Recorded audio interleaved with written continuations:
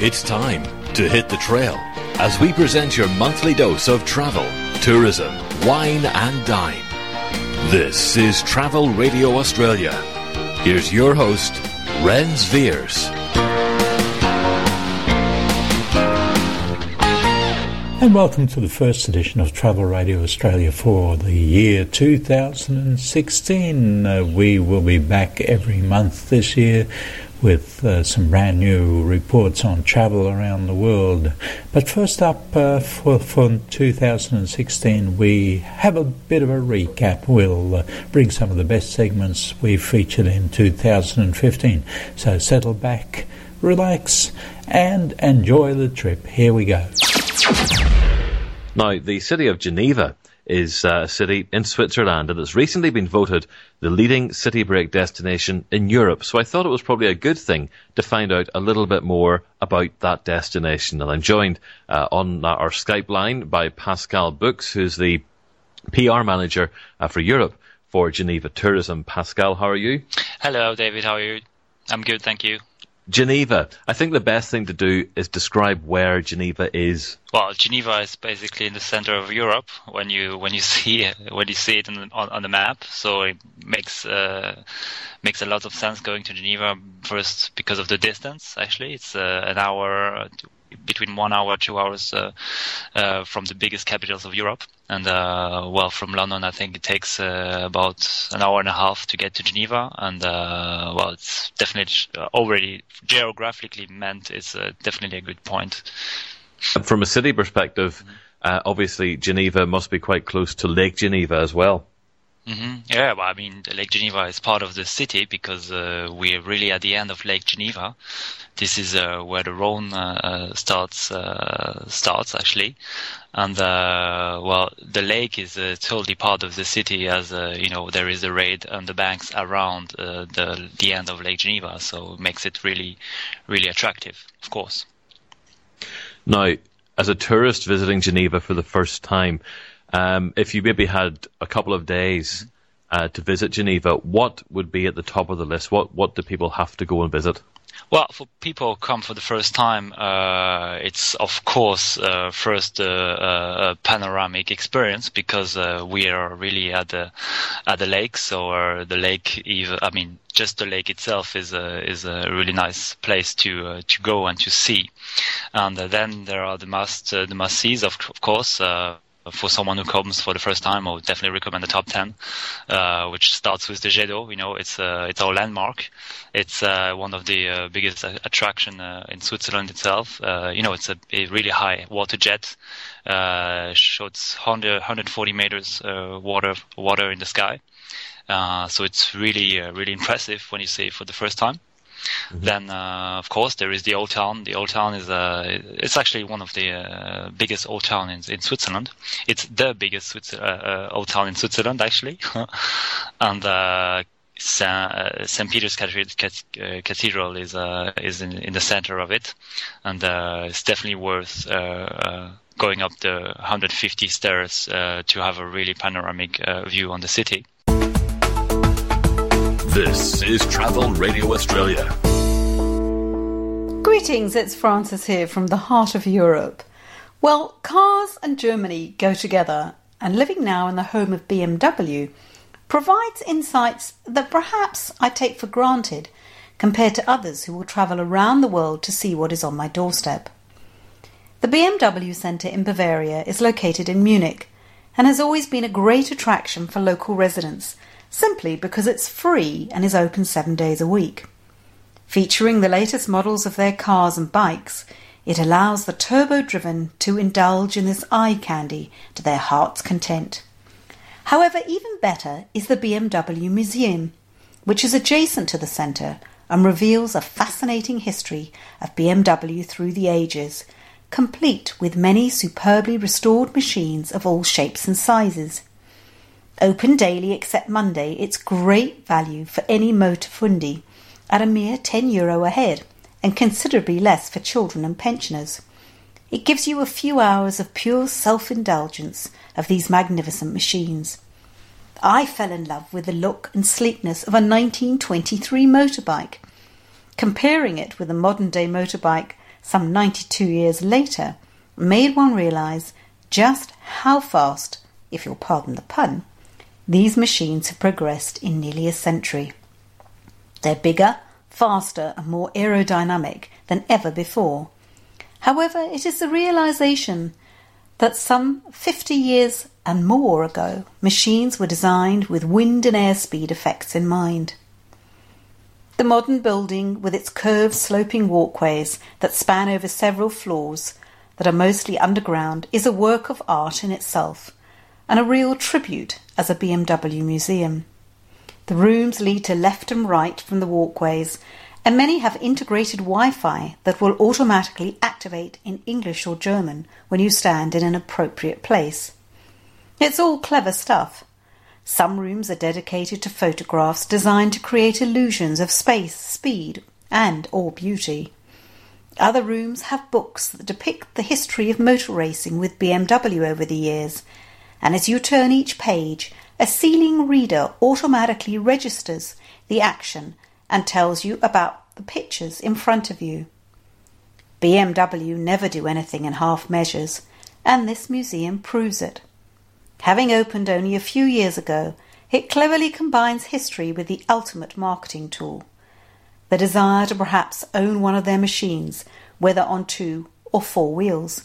And let's not forget, there is even one of the original 3-wheel vehicles that actually undertook a journey across the continent of America at a time when most people were only dreaming about owning a car. There is a nod also to some of the finest sports cars of all time that achieve speeds that can only be experienced in a couple of countries in the world. Legally, that is. Germany, with its autobahns, is one of them. No surprise, then, that today the speed limitless zones are allowed to stay when you have 2 of arguably the greatest car manufacturers in the world located in Germany. There has to be somewhere to test these machines aside from racetracks. Well, James Bond famously drove BMWs, or Beamers as they are affectionately known, in some of the 007 movies. And you can see some of these close up and personal, as long as you understandably don't touch. I have to say I was completely mesmerised. Dreaming or aspiring to own a car or a bike weakens the heart of not just men, but plenty women too.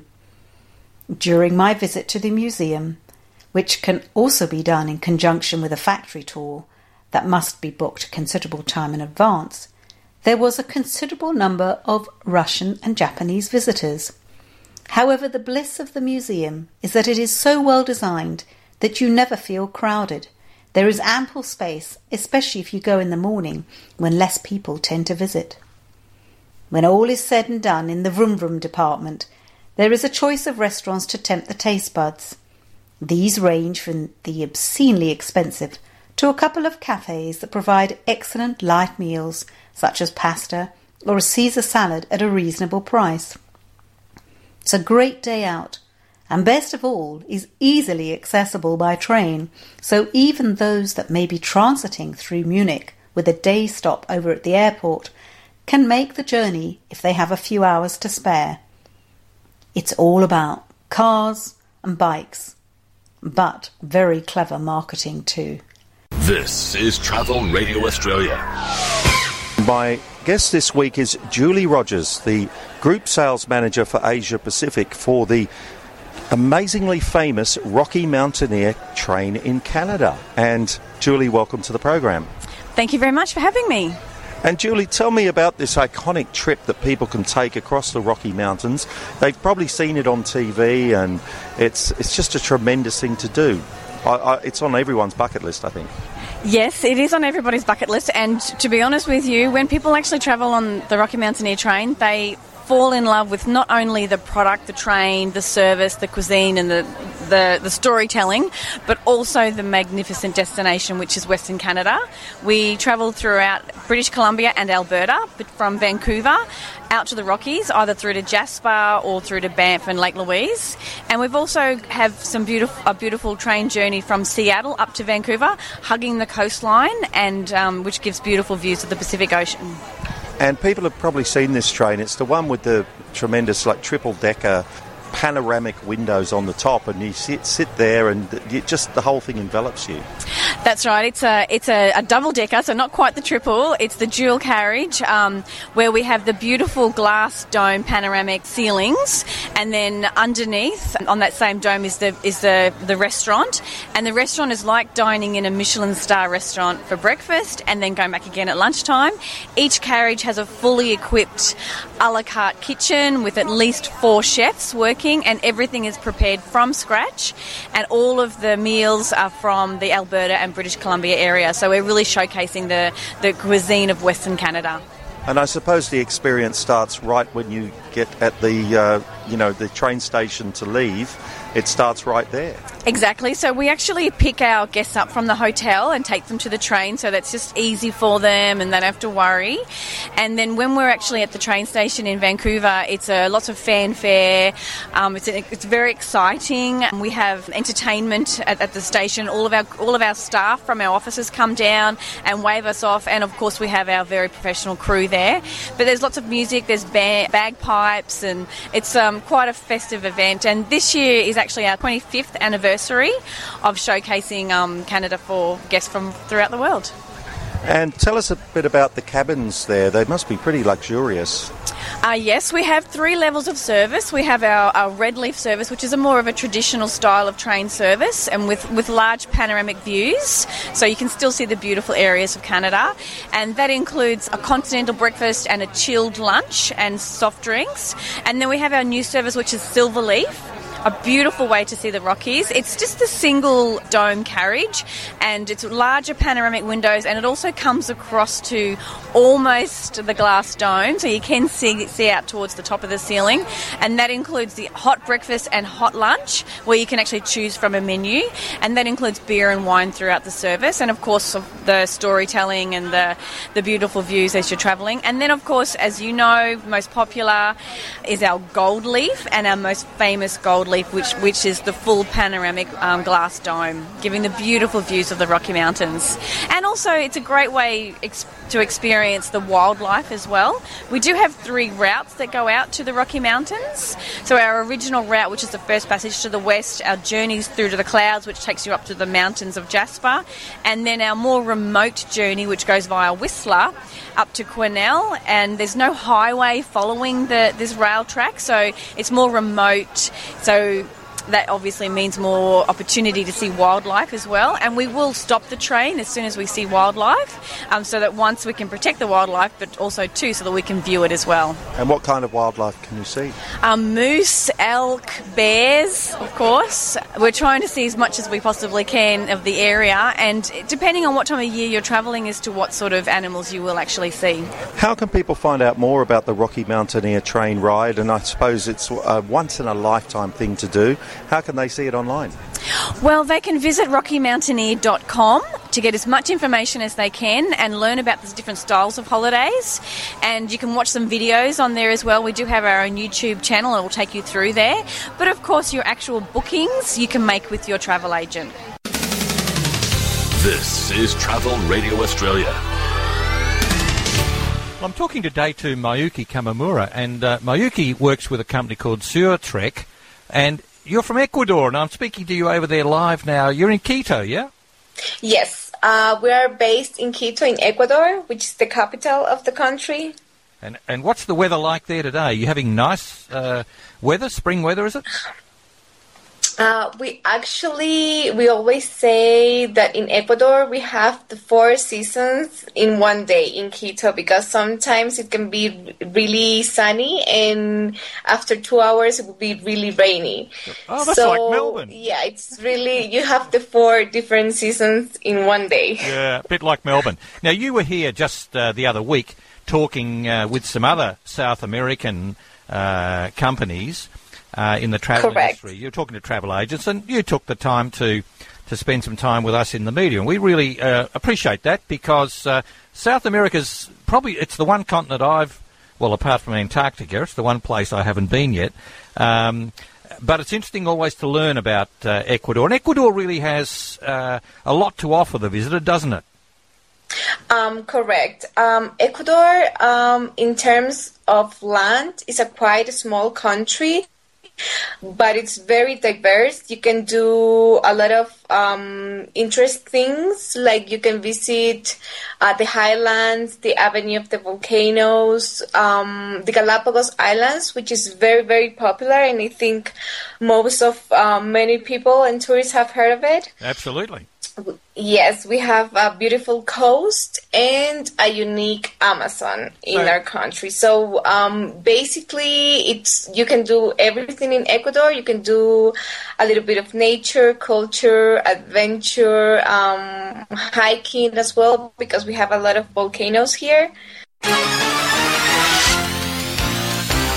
News and features from around Australia and around the world.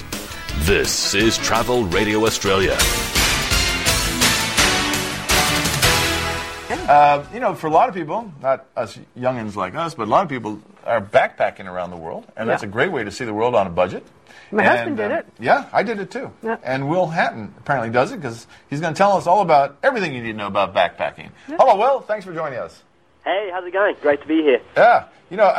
I mean, you're speaking to us, at least the old me, because backpacking was the way I first saw Europe when I wasn't in my parents' clutches. And it's a great way to discover the world in a different way than maybe a lot of people travel.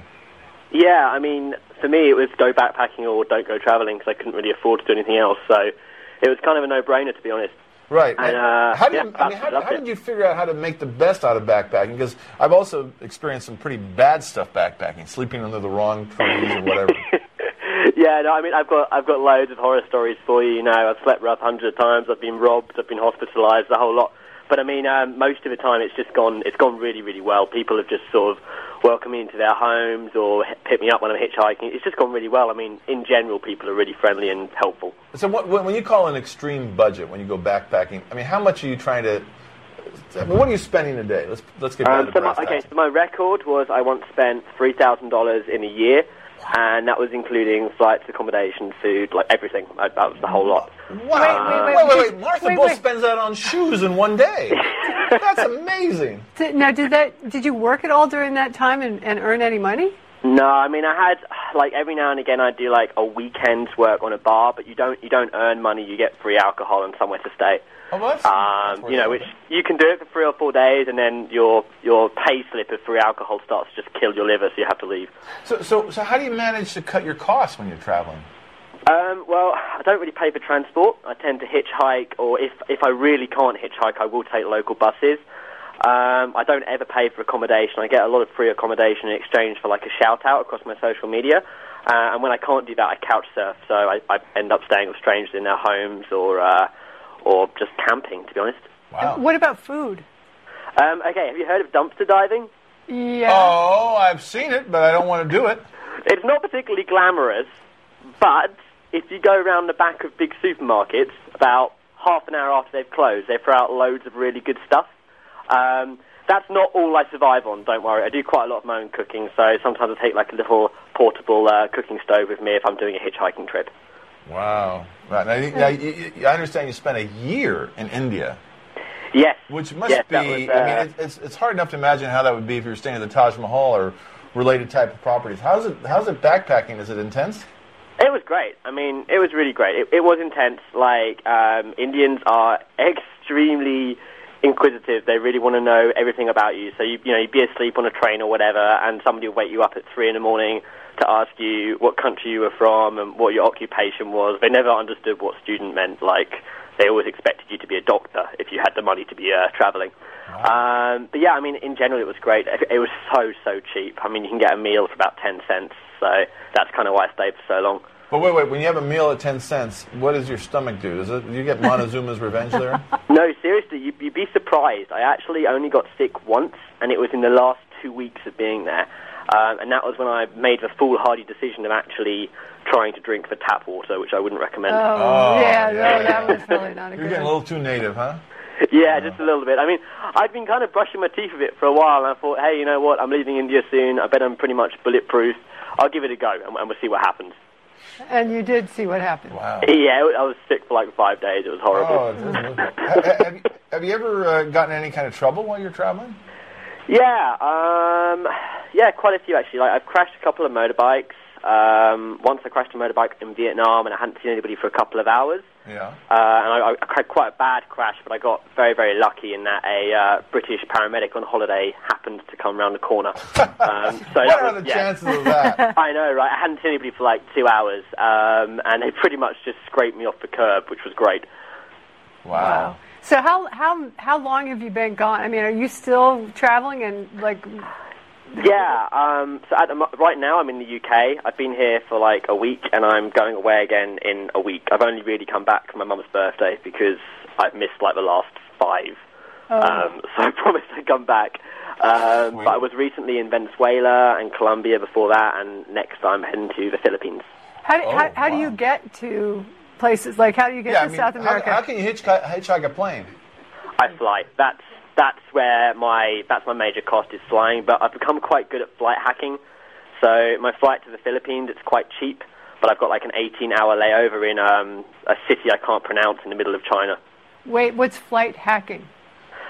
Well, you've got it in the States, actually. A lot of you guys use like flight miles from credit card schemes. Oh, yeah. So you can do that. That's not as easy in the UK, but in the UK you can kind of work out how to take a really inefficient route that is a lot cheaper. It just takes a long time to get there. So my flight to the Philippines, I think it's like 32 hours. Because you're going through Beijing or something, right?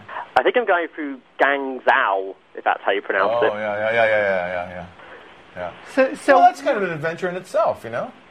Yeah, I mean, it should be okay. I'm hoping I'll probably just grab the transit visa and leave the airport and go and have a bit of an explore. Well, have you got a book out on all this yet? No, I've got a website. I've got a website called thebrokebackpacker.com, and that's kind of how I fund my travels, because I haven't had a traditional job for years, really. So people can go to your website, thebrokebackpacker.com, and then what, they can just contribute some money to you? Well, at one point I got robbed in Nicaragua, and I started a crowdfunding campaign online. And a lot of people who read my website were able to donate towards that, and I raised about $3,000, which was amazing, because it was like that'd be good for a year. Yeah, so you could go back to India. It was way more than I needed, which was fantastic. So I was able to buy a new GoPro and lots of shiny equipment. But no, most of the time, I make a bit of money through advertising, or I'll work for different companies. I work for a company called Hovelstay at the moment, where I go around the world finding unique accommodation like tree houses or caves, and I sign them up, and I get a reward, an incentive for signing properties up. Oh, you sound very invested. I hope you'll come through Santa Barbara one day, and we can go dumpster diving together. We've got a lot of good grocery stores here. Yeah, we do.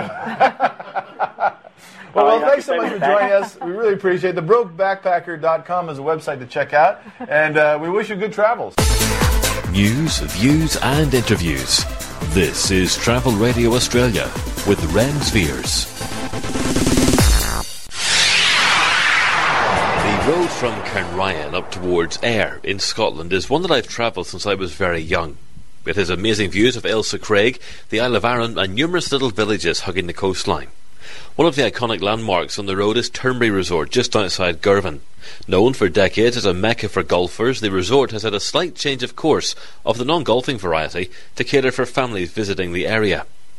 The Land of Turnberry self-catering apartments have recently been refurbished to an extremely high standard and allow families more flexibility than a normal hotel stay.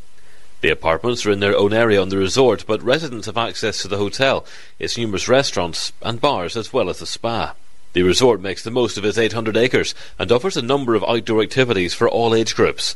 The resort farm offers children the chance to get up close to its animals and get involved in feeding time and regular tours, while others will jump at the chance to enjoy a horse ride along the beach.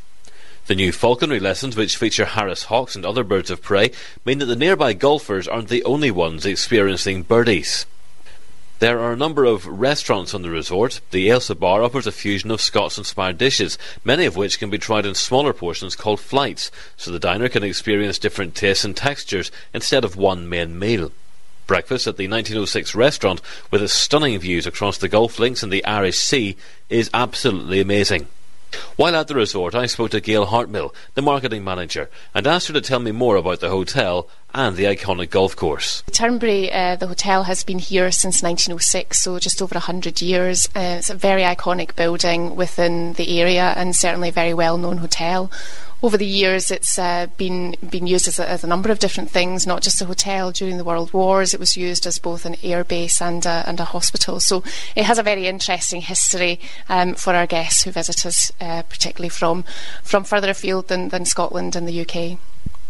The big thing for Turnberry, of course, is golf, and that's really what you're known as. How important is Turnberry in the golfing fraternity?